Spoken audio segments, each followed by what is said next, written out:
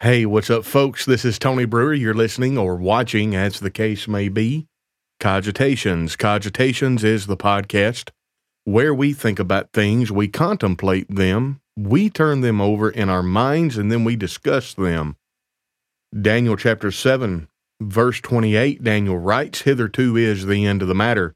As for me, Daniel, my cogitations much troubled me. My countenance changed in me, but I kept the matter in my heart." We're not going to keep the matter in our heart. We're going to talk about it. And tonight, I'm pulling a page from the Christianity Now podcast.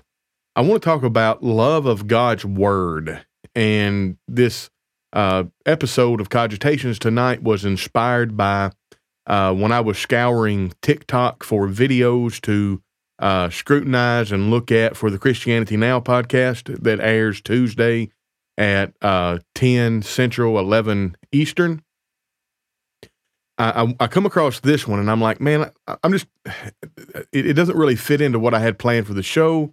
I didn't have Aaron with me today. And in fact, Aaron his wife is expecting a little baby. He and his wife are expecting, and his OBGYN appointments are hers that happen to fall on Tuesdays. So for the next 2 or 3 weeks, it may be hit or miss with Aaron, but I'll be there, and I may try to get me a guest to appear with me.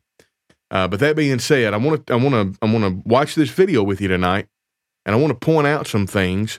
We're going to talk a little bit about alcohol, and we're going to use alcohol kind of as a barometer for how we should treat the scriptures.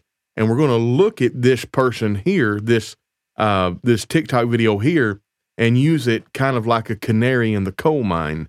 This is the kind of stuff that theologians are giving people in the world today. It's real nice to be a Christian. It's real easy to follow Jesus as long as you keep him in the manger. As long as you don't understand, he's the king. We have to do what the Bible says. The Bible is authoritative. And anyway, no, Christine, this is not a repeat. This is totally different than what I did this morning. But I am going to be looking at a video that I didn't look at this morning that I'm going to look at tonight. So we're going to talk a little bit about Christians and alcoholic beverage, but we're going to mostly focus on how we should go to the scriptures and let the scriptures be our guide, and the reason we need to let the scriptures be our guide. Now, good evening, everybody. I see you saying hi. Thank you so much, Henry, for the prayers. Christine, good to see you. Diana Harden, good to see you. And Jonathan Exum, good evening. And Mercy, salutations. Thank you so much for the good vibes. And yes, everything is well with me and the family, Missy. And of course, Terry Purdy and Terry Abston Purdy is here. Jenny Blackwell, good to see you. Gita Scott Wall, good evening, brother. And anyway, I think we're caught up. And Dale Simon, good night, brother Tony. Good night to you and Connie Barton and Elaine McClung. Good to see y'all. All right, here we go. Y'all know how this works if you tune into the Christianity Now. I'm going to have to raise his volume up just a little bit, I think. And I'm going to diminish me. Now, this starts out, what does the Bible say? I think it says, what does the Bible say about drinking? Let's get in it. What does the Bible say about drinking? First and foremost, the Bible says that you are subject to the laws of the land. Can y'all hear that? That's not coming in through my cans. If you can hear that, let me know. I want to make sure everything's kosher here. If you can hear the video, okay, good deal. If you hear it, then we're good. All right, I'm gonna back this up. Then we're gonna start over with the video. What does the Bible say about drinking? First and foremost, the Bible says that you are subject to the laws of the land. Obviously. Now, let's stop for a second. Notice he said, What does the Bible say about drinking? Now, you're thinking that if you got a man sitting with a collared shirt like that, he's got his hair combed, he's sitting in a nice office, obviously there's some money spent on production value here, and he's answering the question of what does the Bible say about alcohol, and he's looking at a book like that, you're thinking, hey, this man's going to impart knowledge from Scripture to us. Now, look, he might come to the conclusion that what the Bible says about drinking, that it's okay to drink in moderation. I respect a man that comes to that conclusion. I disagree with him. I do not think he is right. And I think that if he teaches that, his soul is in jeopardy, and the souls of the people he teaches is in jeopardy, but I at least respect him. But here, what does the Bible say about alcohol? And he goes, first off, the laws of the land. The Bible says follow the laws of the land. Okay, that's good. But you'll notice as we go through this video, there's something lacking. See if y'all can spot it. Obviously, there is a permitted age and there is an illegal age. Also, the Bible speaks about doing all things in moderation. That's not just consuming alcohol, that's too much talk, food, too much of anything that is out of proportion. When you read the Word of God, it's what are you doing and why. So when it comes to the issue of drinking, as well as many other topics in life, ask yourself the honest question, why am I doing this and what good is it accomplishing in my life? Okay, what did y'all notice that should have been there that wasn't there when you start a video out in that way? What does the Bible say about drinking alcohol? Something that I noticed, there was no Bible. I'm not talking about how he was reading from an iPad. That doesn't bother me a bit. I've got a Bible on my iPad. He didn't cite one book, chapter, or verse. That's it. No scripture, no chapter or verse. You know, it is true, is it not, that we're supposed to follow the law of the land? That's Romans chapter 13. It is true that we're supposed to do things in moderation. Where's that? One of the Christian virtues is temperance. That's self-control. That implies moderation. That's 2 Peter chapter 1. But he didn't talk anything about what the Bible says about drinking alcohol. Why not? Let me put it to you this way. Let's see if you agree with me on this. Regardless of your position of drinking alcohol, there are two positions. That drinking alcohol for social occasions, in other words, not medicinally, social drinking, we'll call it, beverage alcohol for social drinking. There are two positions. Number one, it is a sin to drink alcohol socially for any amount. The other position is the sin is not drinking the alcohol on a social occasion. The sin is drunkenness. And as long as we moderate our alcohol consumption, we're not in sin. Okay, that's fine. We can have a debate about that. But that's not what this video was supposed to be about. The video was, what does the Bible say about drinking alcohol? I put forth to you that we can disagree about the ipso facto nature. Let me look that word up for you. First off, let me make sure I'm using that in the right way. And that way, ipso facto. Ipso facto meaning, ipso facto, by that very fact or act. So the ipso facto, the drinking being sinful, ipso facto means the very act of drinking alcohol for a social reason is sinful. So you might not believe that. I do.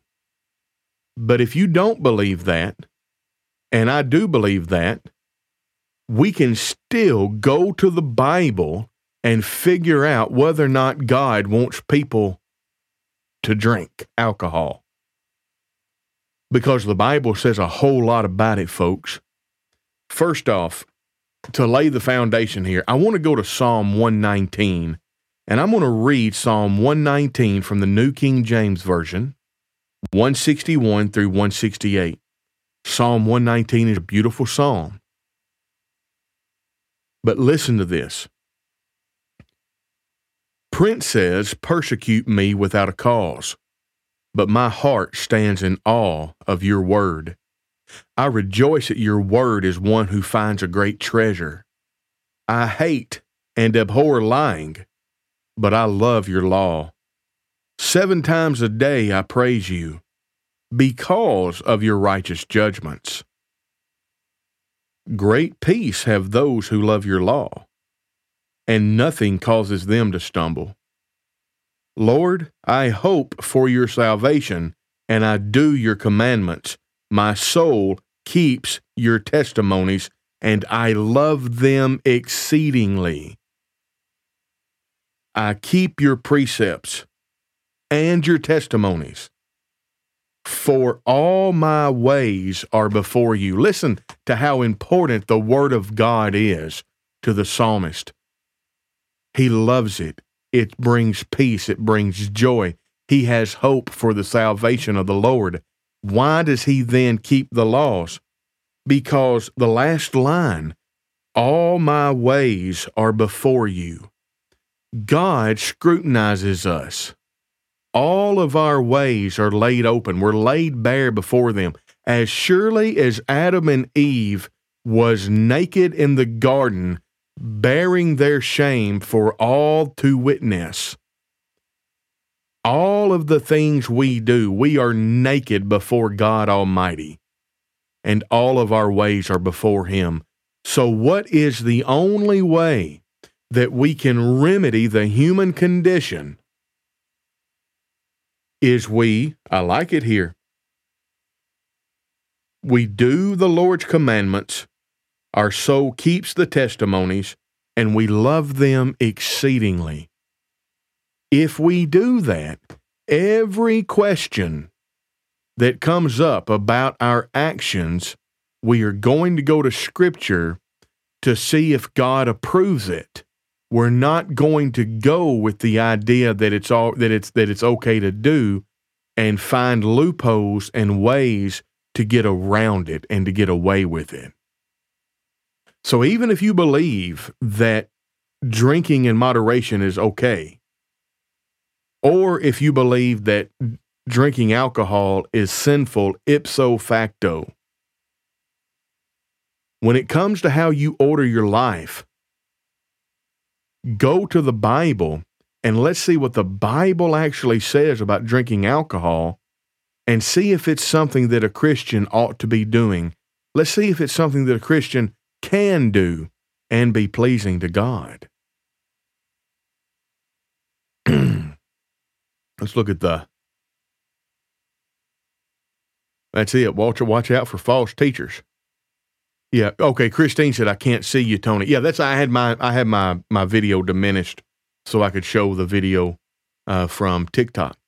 And one drink, you're on your way to drunkenness. I'm going to talk about that a little bit, Christine. I would push back a little bit on that. I would want us to change the way we explain drunkenness. I think drunkenness is a very semantically overloaded term that is not adequately specific in order to have a conversation about whether or not drinking alcohol is sinful in and of itself. So I'm just stay tuned. We'll talk about that. And if I forget to talk about it, you remind me. But I do want to talk about this one drink drunk. I believe it's a fallacy. I believe it's a logical fallacy. If I took even one drink, I think I may be drunk since I have never partaken. So wouldn't I be sinning? Good question. Let me just talk about this here and now then. Let's talk about the one drink drunk fallacy. It goes something like this. Well, let's say that if it takes you 10 drinks to become drunken, then if you take one drink, that means you're 10% drunk.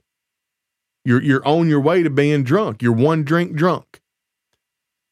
That defies it defies at least one logical law, which is the law of the excluded middle. You can never be almost drunk. You're either drunk or not drunk from a purely logical standpoint.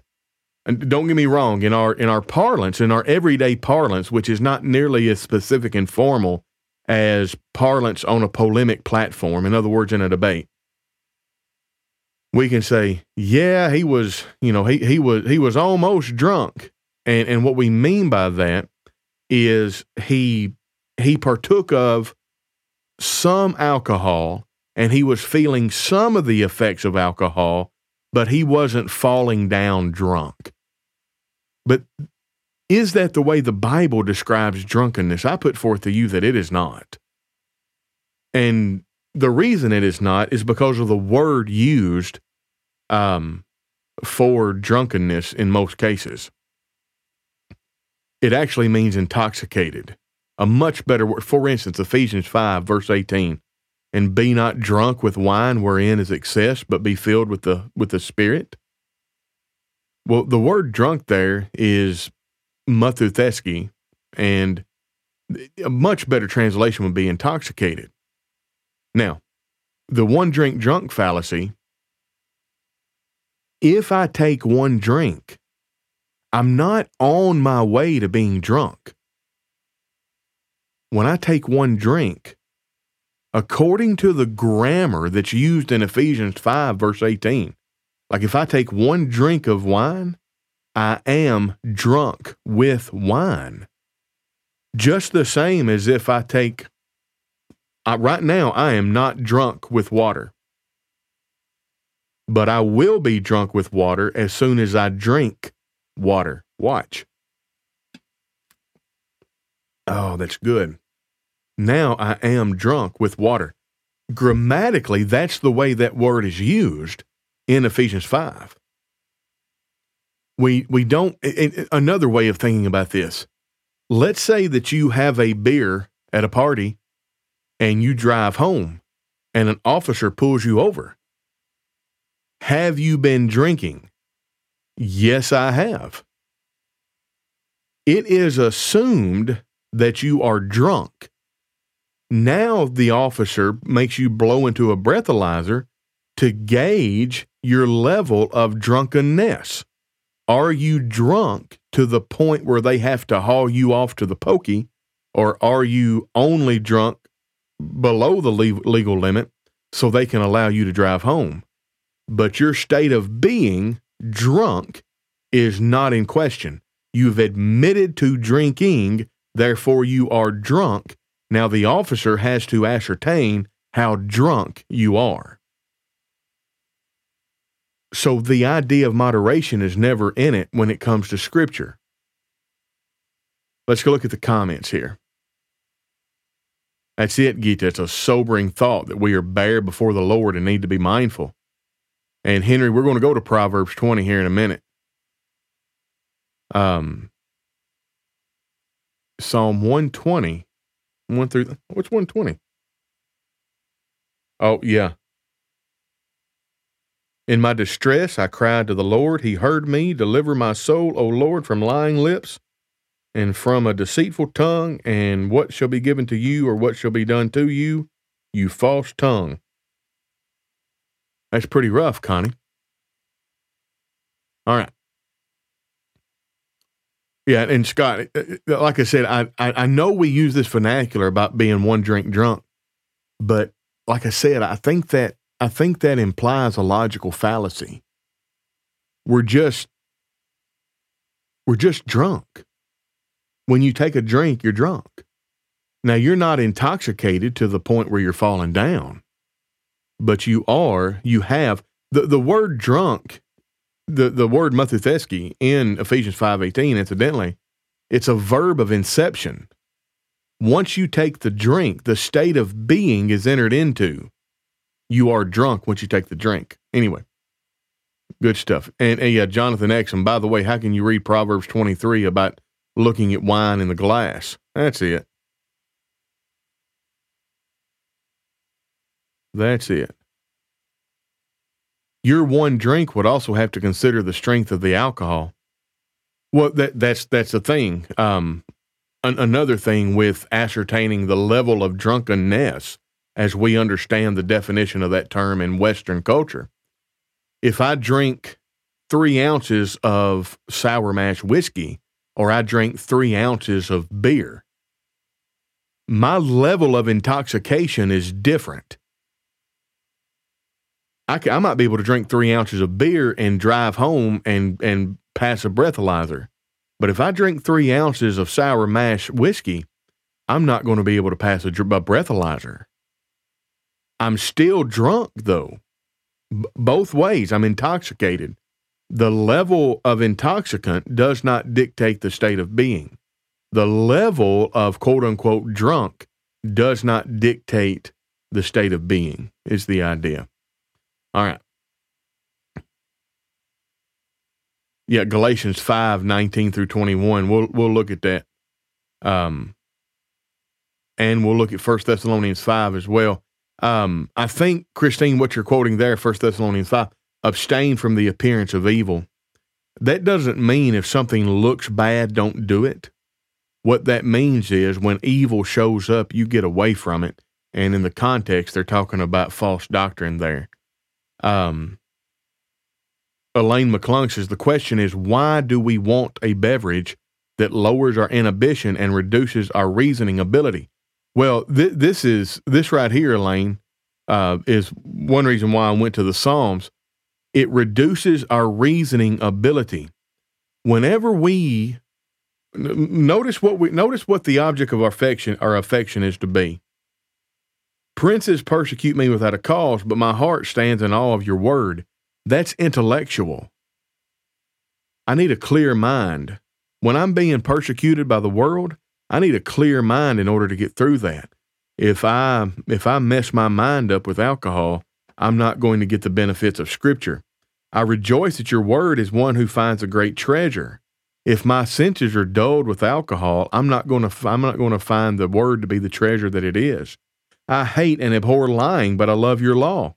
If my senses are dulled with alcohol, I'm not going to be able to discern the difference between a lie and God's law. 7 times a day I praise you because of your righteous judgment. If my brain is addled with alcohol, I'm not going to be able to praise him because I'm not going to be able to discern his righteous judgments. Great peace have those who love your law, and nothing causes them to stumble. If I'm focusing on God's law, I will not stumble, but if my brain is addled with alcohol, then I'm not going to be able to receive that benefit. Lord, I hope for your salvation. I do your commandments. I won't be able to discern the commandments if my brain is addled with alcohol. My soul keeps your testimonies. I love them exceedingly. That's a committed relationship. You're not going to be able to do that if your brain's addled with alcohol.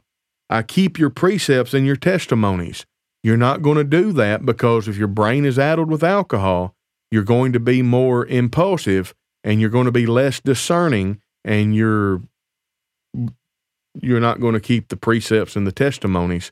And then all of your ways are bare before God, and you are going to be found wanting, and you will lose that salvation for which you so earnestly hoped. All right. Good verses here. Psalm 20. Okay. Connie, I was trying to figure out where you was going there with Psalm 120. Anyway, let's go to Psalm 20. I want to read this. I'm curious about it. Psalm 20, I think maybe 1 through 3.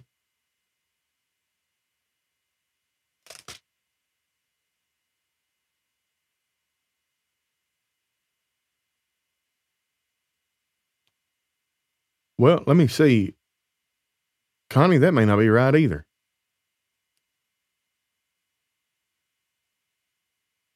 May the Lord answer you in the day of trouble. May the name of God, the God of Jacob, defend you.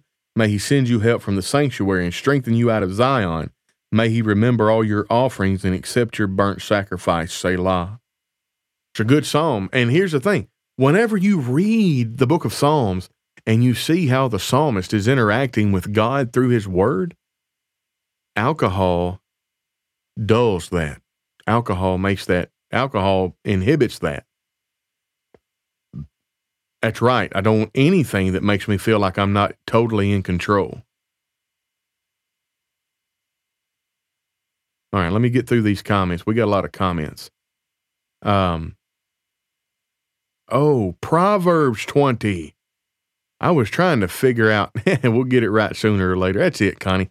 Yes, Proverbs 20. So that's the thing. Whenever we're talking about drinking and a level of drunkenness and stuff like that, just remember, grammatically speaking, once you drink, you are drunk. And that's the way the Bible uses that term. Now, check this out. We want to go to see what the Bible actually says about drinking. And many of you have put these passages in there. Let's go to Proverbs chapter 20, because that's the first one on my list. Connie's put it in there. Wine is a mocker. Strong drink is a brawler. And whoever is led astray by it is not wise. All right. Whoever is led astray by it is not wise. Let's think about this. Let's go back to Ephesians chapter 5, and let's notice something. Verse 11, starting in Ephesians chapter 5, and have no fellowship with the unfruitful works of darkness, but rather expose them. For it is shameful even to speak of those things which are done by them in secret, but all things that are exposed are made manifest by the light, for whatever makes manifest is light. Therefore he says, awake those who sleep. Awake you who sleep. Arise from the dead, and Christ will give you light. So because of that, see then that you walk circumspectly, circular, speckly, looking. See then that you walk with your head on a swivel. Look around. Be aware of your surroundings. Don't walk as fools, but as wise, redeeming the time because the days are evil. Therefore, do not be unwise. Well, now, let's go back over to wine is a mocker, strong drink is a brawler, and whoever is led astray by it is not wise. Paul is teaching these people how to be wise. He's saying, be wise, be wise.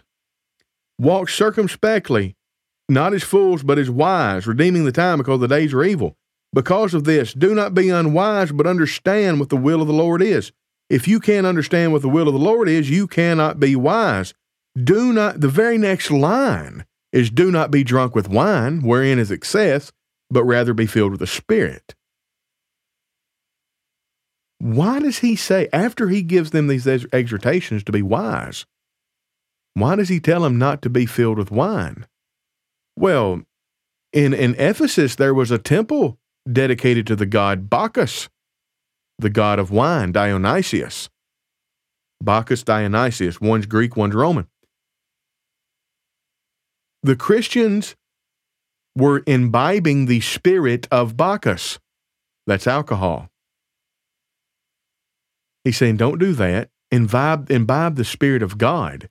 If I want the Spirit of God, if I want to be filled with the Spirit of God, I go to His Word. If I want to be filled with the spirit of Bacchus, I drink his drink. Don't be deceived. Keep your head on a swivel. Understand what the will of the Lord is. Don't be drunk with wine, but rather be filled with the Spirit, speaking to yourselves in psalms, hymns, and spiritual songs, singing and making melody in your hearts to the Lord, giving thanks to God and the Father by Jesus Christ, and submitting yourselves one to another. I don't understand how anybody can go to the Bible with just what we have here and come away with an understanding that you have permission to imbibe the spirit of Bacchus.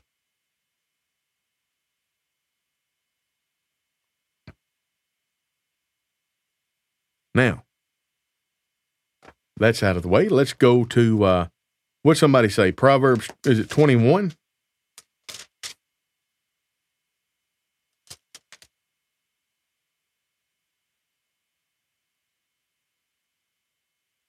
Maybe it's not. Maybe somebody did put 21 in. Anyway, where I wanted to go next, I have a few little notes here, is Proverbs 31. Now, normally we go to Proverbs 31 to go look at the virtuous woman and her attributes. Today, we're going to go to Proverbs 31 to see Proverbs 23. I tell you what, I'm going to hold here on 31. That is right.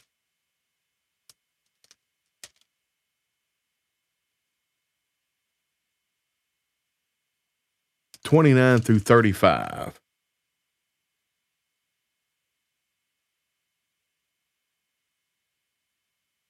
Who has woe? Who has sorrow? Who has contentions? Who has complaints? Who has wounds without a cause? Who has redness of eyes? Well, those who linger long at the wine. Those who go in search of mixed wine. Do not look on the wine when it is red, when it sparkles in the cup, when it swirls around smoothly. And at the last it bites like a serpent and stings like a viper. Your eyes will see strange things. Your heart will utter perverse things. Yes, you will be like one who lies down in the midst of the sea, or like one who lies at the top of the mast, saying, They have struck me, but I was not hurt. They have beaten me, but I did not feel it. When shall I awake, that I may seek another drink? Well, if I'm being fair, I might say, well, yeah, but that verse right there, that passage of scripture right there, that's the warning against being an alcoholic. That's a warning against overindulging. And I suppose that would be true. However, what's that one verse say? Don't even look at it when it's red in the cup. When it sparkles in the cup, don't look at it. That doesn't sound like a case for moderation to me. That sounds like a prohibition in totality. So if we're going to go to the Bible and see what the Bible says about drinking, why would we throw those verses out? Why would we say some platitude like, well, first off, you've got to follow the laws of the land. So there's a legal drinking age and an illegal drinking age. We got to do things in moderation. You can't drink and drive. Can't be publicly intoxicated, all that good stuff. And as long as you follow the laws of the land and as long as you do things in moderation, you'll be fine. But you really need to ask yourself, why are you doing this and does it honor God? Man, I could say that about anything. Every once in a while, I need to stay up all night. And I take a look, I don't really, this is just an illustration. I'm being sarcastic. And when I need to stay up all night, I take a little bump of crystal meth. I do it in moderation. And you know what? It's legal where I am, or at least it's decriminalized. So I'm not really violating the laws of the land. So I'm doing it in moderation, and I'm not violating the laws of the land. In fact, I'll give you one better. Psilocybin. It's a DMT compound. It's a psychotropic compound. It's like acid or LSD. You can order it anywhere in Canada. They will send it right to your door. And it's psilocybin mushrooms. It uses Canadian Post. They'll send it in a discreet box, but they don't hide who they are. I mean, they still tracking numbers and everything, and the government knows. So I want to go on a little trip. I just eat a little mushroom. It's in moderation, and it's not violating the law of the land. So I'm okay. And I'm doing it so I can help with my post-traumatic stress disorder, which there's studies coming out now that's saying that psychiatric or psychotropic drugs are good for post-traumatic stress disorder and some of the things that I'm dealing with. You know, there's just one problem. What happens when you go to the Bible to talk about psychotropic drugs? What happens when you go to the Bible to talk about doing these things that are very, very harmful and addictive? You see all these kind of prohibitions. Anyway, good questions to ask. Can one fornicate in moderation? Can one steal in moderation? So let's go to Proverbs 31. I want to go there through this discussion. The words of King Lemuel, the utterance which his mother taught him. Scholars believe that that Lemuel is the like a pet name that Bathsheba had for Solomon. What, my son? And what, son of my womb? And what, son of my vows? Do not give your strength to women, nor your ways to that which destroys kings. It is not for kings, O Lemuel. It is not for kings to drink wine, nor princes intoxicating drink, lest they drink and forget the law and pervert the justice of all the afflicted folks. This is a prohibition against alcohol. Now, many people will go and say, well, look at the next line. Verse 6, give strong drink to him who is perishing, and wine to those who are bitter of heart. Let him drink and forget his poverty and remember his misery no more. And so they say, look, the Bible here is extolling the virtues of drinking. In certain situations, it's virtuous to drink. You will find no reputable psychologist that will tell you to take a person who is depressed and give them alcohol. If you mix depression and alcohol, you do not start spiraling upward, you start spiraling downward, and at a very rapid pace. This is not prescriptive. This is not telling Solomon to give people who are depressed alcohol. This is descriptive. You are a king. You are better than this. You leave alcohol to the dregs. That don't sit well in our society today, but that's what's being communicated here. It's like if I told my son, look, son, crack cocaine and methamphetamine is not for you. It is not for a brewer. Leave meth and crack, leave cocaine, leave heroin, leave that to the people out there on the streets. Leave that. Give it to those people out there on the streets. It's not for you, oh son. I'm not telling him to go give these people drugs. I'm describing to him that these drugs are made for a certain type of people. And it's made for a group of people that can't get it together. Alcohol is for people that can't get it together. Methamphetamine, heroin, fentanyl, cocaine, all of that is made for people that can't get it together.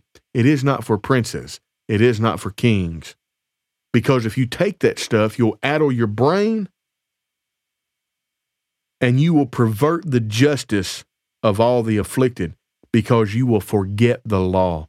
Go back to Psalm 119 that I read. Though princes persecute me, my heart stands in awe of thy word. You will receive none of the benefits of the word of God if your brain is addled with mind-altering substances. All right, something to think about. Missouri passed a law that was voted yes, that legalizes marijuana. Yeah, and let me tell you, from a purely secular standpoint, marijuana is not as bad as alcohol. Now, this marijuana that they've got nowadays, it ain't the same marijuana that you're smoking in the 60s and the 80s. It's some bad stuff nowadays. But of all the vices that someone could have legalized and someone could have villainized, it's right backwards. Marijuana should have been the one that stayed legal, and alcohol should have been the one that was villainized. But that's just my opinion. I know that all the violence and all of the problems that are in the world today, they typically have a golden thread running through them, and that's alcohol. You know, in fact, I was listening to a lecture by Jordan B. Peterson, and he did his doctoral dissertation on recovering from alcoholism. And he says the only way you can recover from alcoholism, he doesn't use these words, but he says you got to be born again. You have to have a deeply meaningful religious experience, and you have to consider your old self dead, and you have to consider your new self being alive as not an alcoholic. I thought that was profound. Like, ain't it funny how even the heathen can look and see the changing power of following God's word?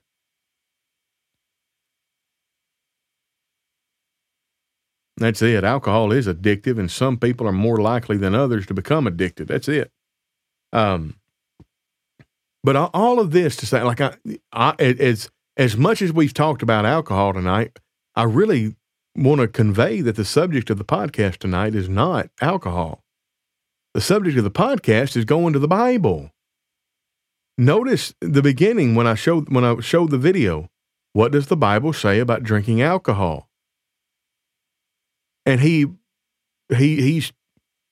showed absolutely nothing that the Bible said and gave people permission to drink.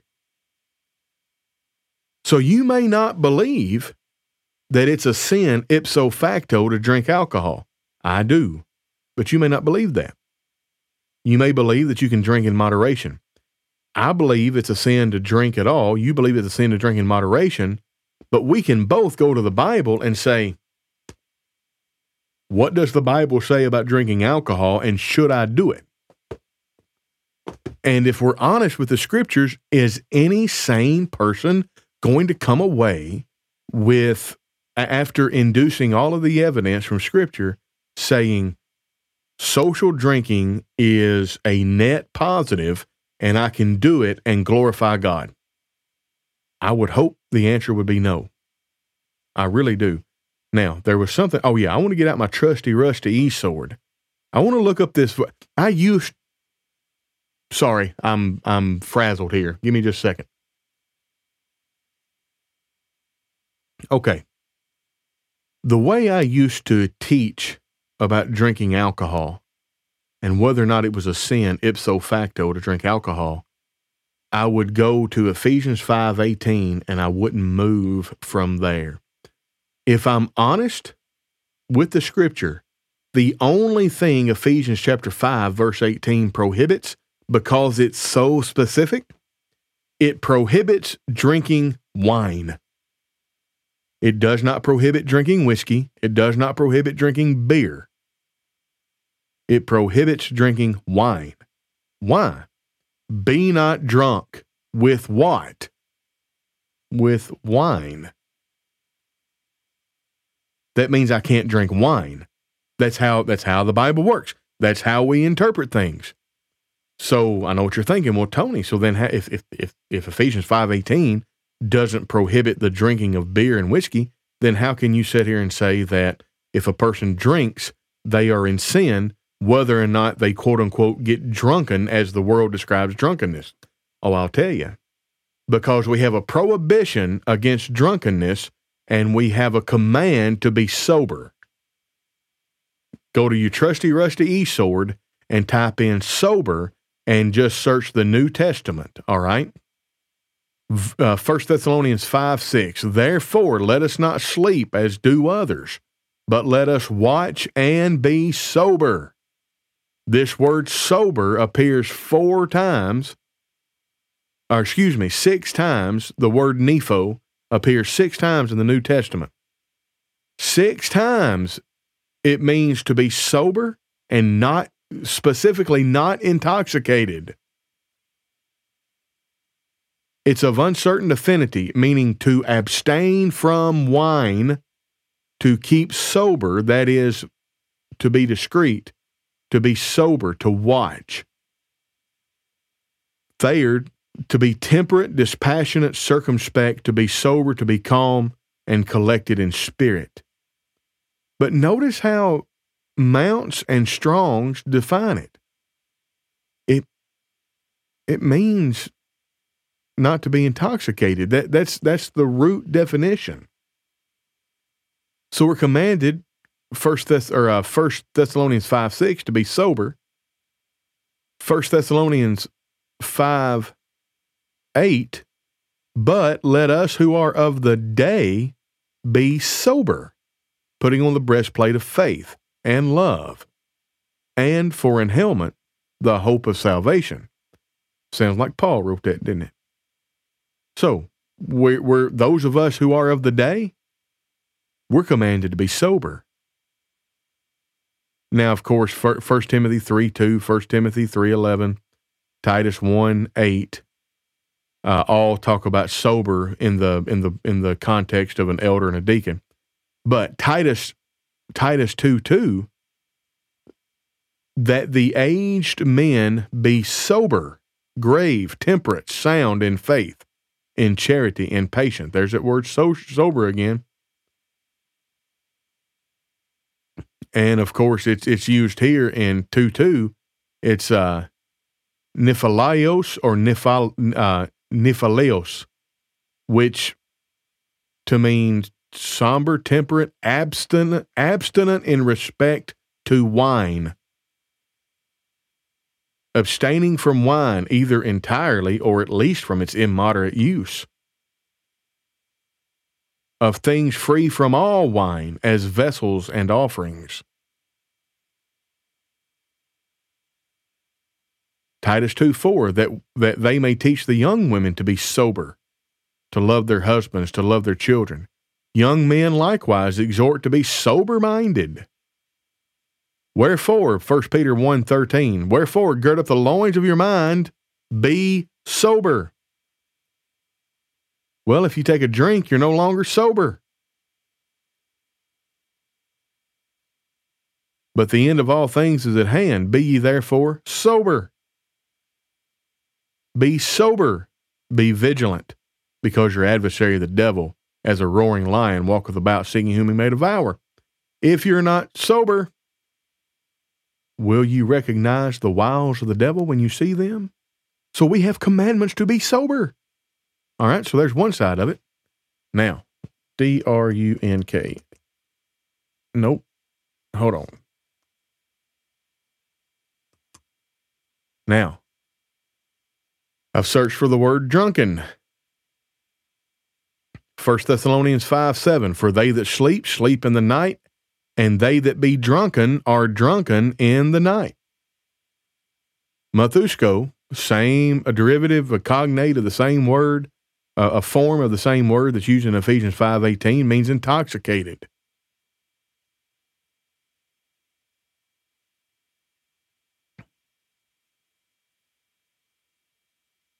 Anyway, that's all I'm going to, that's far I'm going to go there. So we understand it's a sin to be drunken, because if you're drunken, you're associated with those who are asleep, and we are told to wake up. We're not supposed to be asleep. So on one hand, you have a command to be sober, and on the other, you have a prohibition against being drunken. How in the world, as a Christian, do you think that you can go to the Bible, and after you have induced everything that the Bible says about drinking alcohol, how do you think that you can come away from that and say, yeah, it's okay, I can do it in moderation?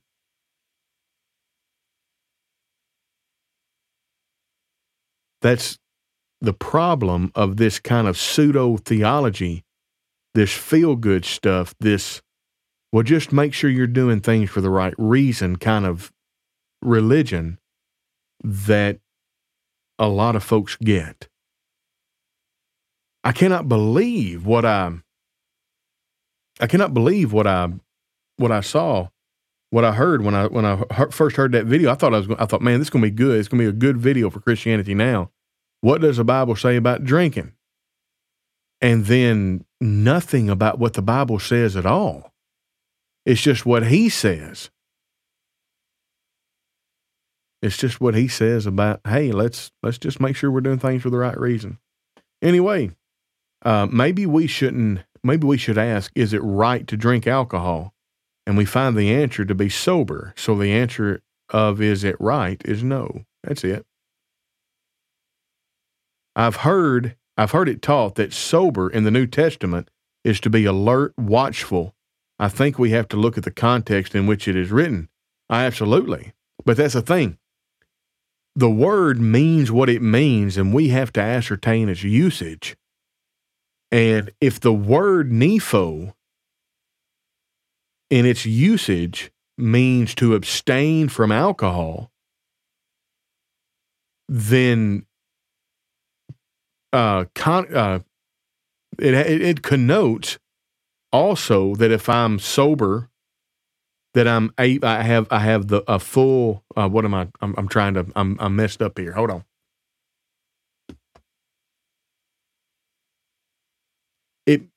Sober means that I am in full possession of my faculties. Remember, be sober, be vigilant, because your adversary, the devil, walks about as a roaring lion, seeking whom he may devour. Well, being vigilant also means to be alert, to be watchful. So why was I told to be sober as well? Because I have to be in possession of all of my faculties. I can be vigilant as a drunk. I'm just not sober.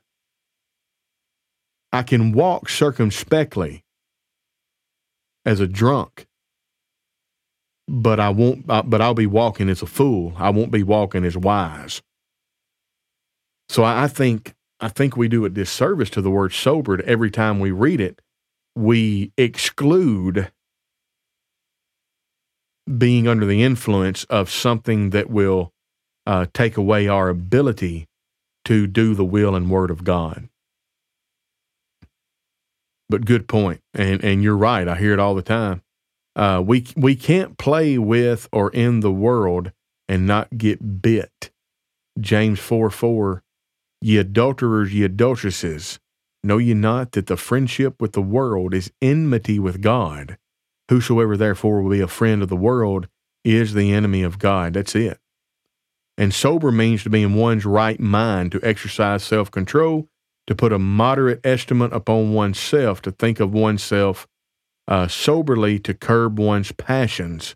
That's it. And the way you make sure that you're not sober is you add alcohol. And we're told to be sober. Now, how much alcohol does it take for one to be not sober? Well, I remember watching a program in my youth. This had to have been in the early 80s, where they had an enclosed test course where they had professional drivers driving through these cones, and then they gave them the equivalent of like one beer. And then they waited a little bit, and then they reran the cones. And the effects were terrible. Their reaction time was slower. Their depth perception was off. They knocked over cones. So whenever you ingest alcohol, it affects you immediately. Okay. That was on not long ago. Cool. Yeah, I would wonder where that is. I remember, I barely remember it. I also remember watching a show about cigarettes. People say, well, yeah, I smoke cigarettes because it calms me down. And they had this thing where you had to hold a pointer in a circle. And after the people smoked the cigarettes, they were completing the electrical connection because they were jittery. Anyway, Terry Crook says, when I tell some friends who drinks it's wrong to drink alcohol from the scriptures, they told me Jesus turned water into wine. I told them Jesus has no sin, so that wine would be grape juice. That's it. And look, I'm going to give y'all, if somebody throws up John chapter 2, just tell them, yeah, that's fine. I don't care what Jesus turned the water into. There's no commandment as far as how Christians should live in John chapter 2. John chapter 2 is an account of something someone did under the old law. So what Jesus did under the old law has no bearing as to what we do under the new law. We have to look at what Jesus said, and what Jesus said is from where the apostles taught, and what Jesus said is promulgated law, or was promulgated as law on the day of Pentecost. Remember, Jesus came and spake unto them, saying, all authority is given unto me in heaven and in earth. Go ye therefore and teach all nations, baptizing them in the name of the Father, the Son, and the Holy Ghost. Now listen to it. Teaching them to observe whatsoever things I have commanded you.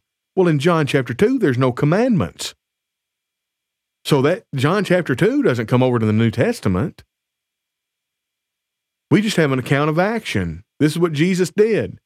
I don't care if in John chapter 2, and lo, Jesus turned 192 gallons of water into what would come to be known as sour mash 80 proof whiskey. Well, that's fine. That doesn't mean I can drink whiskey. That means I've got to be sober. I don't care what Jesus turned the water into. That don't apply to us. But you're right. Jesus turned the water into new wine. He turned the water into the best wine, which would be the wine with no alcohol in it. Wine that has not been perverted by the spirit of Bacchus. Why would Jesus turn water into something the Proverbs writer says not to look on? Wouldn't that make Jesus a sinner if he had made it alcohol? Yes, that is absolutely the case. The answer to that is yes. Although, like I said, I try not to get off in the weeds with that. Like, yeah, so what? Like that seriously, that's the retort. Well, Tony, don't you know Jesus turned water into wine? Yep, so what? Show me how that's authoritative to me. Anyway, I think that's really all I've got. I hope that you can see that the importance, you can't just say, well, what does the Bible say about something, and then just take such a general look. The Bible, let's go back to Psalm 119. This is the way we need to look at the Bible and God's Word. Prince says, persecute me without a cause, but my heart stands in awe of your word. I rejoice at your word as one who finds a great treasure. I hate and abhor lying, but I love your law. 7 times a day I praise you because of your righteous judgments. Great peace have those who love your law, and nothing causes them to stumble. Lord, I hope for your salvation, and I do your commandments. My soul keeps your testimonies, and I love them exceedingly. I keep your precepts and your testimonies, for all my ways are bare before you. We need to understand that all of our ways are bare before God. So if we want to hear, well done, good and faithful servant, we need to study to show ourselves approved unto God, workmen that needeth not to be ashamed, rightly dividing the word of truth. Have you ever considered why a workman would be ashamed? Think about getting to the day of judgment, and you've been following what you thought was the truth all these years, but it turns out to be a lie, and you're a workman for God. You will experience great shame because you didn't rightly divide the word of truth. You didn't handle right the word of God. Think about Matthew 7. Lord, we cast out demons. We did many wondrous works. Depart from me. I never knew you.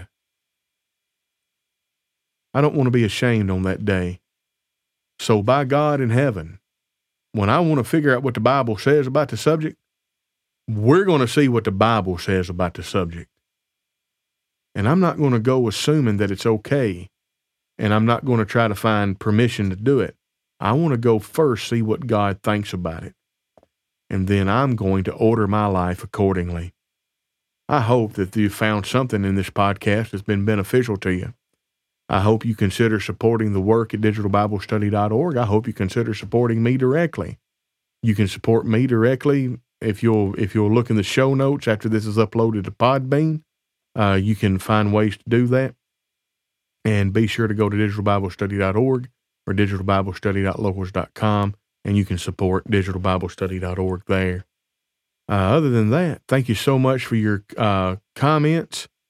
And, that's it. It's hard to get someone who is in a denomination that is a good person to see that they are in the wrong. And that's one of the most terrible tricks the devil has ever pulled. Ever.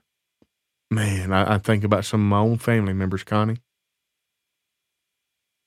Hard. It's rough. Anyway, I hate to end on such a down note, but anyway, that's what we're going to end on. Thank y'all so much. This has been Tony Brewer with Cogitations, and be sure and subscribe to the podcast. Be sure and share this live stream, and we will catch you